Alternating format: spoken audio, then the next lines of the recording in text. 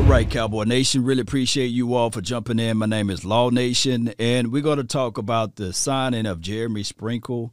I know a lot of people looking at this saying, oh, Lord, the Cowboys made a move, man. They made a move on a tight end. He's 6'5", 255 pounds, and he's from Arkansas, so there's some Arkansas ties to it. Jerry Wine Jones, you know how he do it with the Arkansas kids. He's a blocking tight end. He's not a vertical threat by no stretch of imaginations. And he will be a guy that will fill in that role of Blake Bell. You guys remember Blake Bell came in occasionally to block. And trust me, we need help at blocking. And that's always something that you got to pay a strong and a good attention to. Now, when you look at majority of his film, you would not see vertical threat out of Jeremy Sprinkle. But what you can see is that, man, he can run those little shallow cross routes. He can run those small intermediate and short routes, and he can block. That's the name of the game for him, blocking. Now, as far as out there on the field, vertically stretching this thing, no. As far as will he be the end-all, be-all, will the Cowboys stop looking into the draft because they picked up this kid, Jeremy Sprinkle? No. Player evaluation is still 365. You got to understand that you got to leave no stone unturned. And in a pinch, man, 6'5", 255 pounds, that's something that you would need that on that line as it relates to inline blocking and as well as inline route running.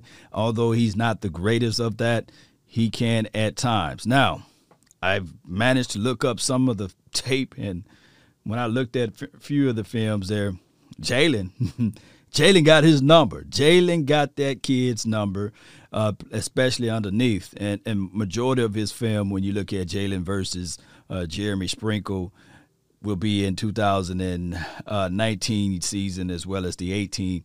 That kid was just pretty much covering him like a blanket. And that's the Jalen Smith that we really are accustomed to seeing. But here's the situation. Cowboy Nation, we got to say to ourselves, when the Cowboys bring in talent, it is just what it is. Trying to fill in some of the areas where we might have a need at and continuing to figure out ways to improve this team, even if it's on the smallest of the smallest level. I know a lot of people are going to be saying, man, come on, Law, but Jeremy Sprinkle, all of the Washington fan knows, like, man, dude hands are made of butter, right? He can't catch, but he can block. Intermediate routes are there. He can be one of those guys that they bring in just for that cup of coffee to see if they can help expand this thing out. I'm not finna bash the kid. All I'm saying is, Cowboy Nation, that the evaluation do not stop. It do not stop there. We always got to continue to leave no stone unturned and figure things out. That's just the bottom line. Now, when we look at majority of his tape and we look at some of the things that he is able to do, we got to understand this too. How can we implement him into our system? And what do he know about the previous system that he just recently played on? That's what it's about. This is guerrilla warfare. This is war, baby. They got to look at it in those ways. So Jeremy Sprinkle, Cowboys made a move in the free agency, and expect for more moves to happen. Expect for more moves to happen because you got to make sure you cover everything before you head into this draft. And after the draft, there will be players released. There will be players out there on the street. And you sit there and say, man, I'm going to get rid of this guy to bring in that guy because he can be a little bit better in these situations. And I'm always like this. Why am I like this, Cowboy Nation? Why? Well, here's the reason why. Mike McCarthy in middle school and high school, he played tight end.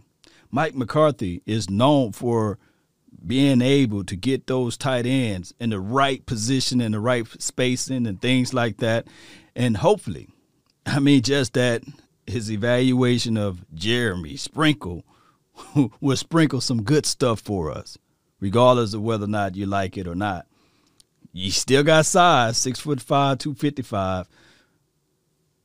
But is this Kyle Pitts? No. Is this Hunter Long? No. They still look.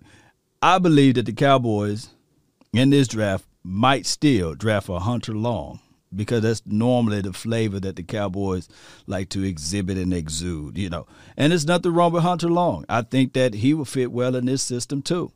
But that's just how it goes with this particular situation that we are in as it relates to the Dallas Cowboys.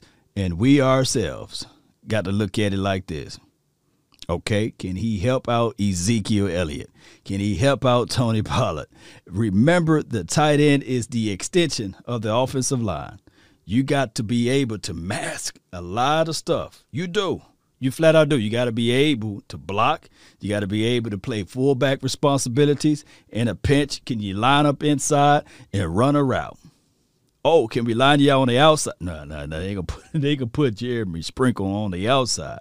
But they will look into his tape, and they will figure out ways to put him in positions to win. That's it.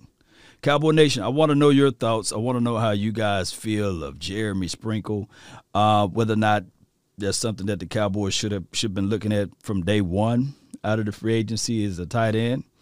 I do know last year we had a few names that people was throwing out there that the Cowboys should take a look at. I mean, we never took a look at, and then we brought in Blake. Okay, cool.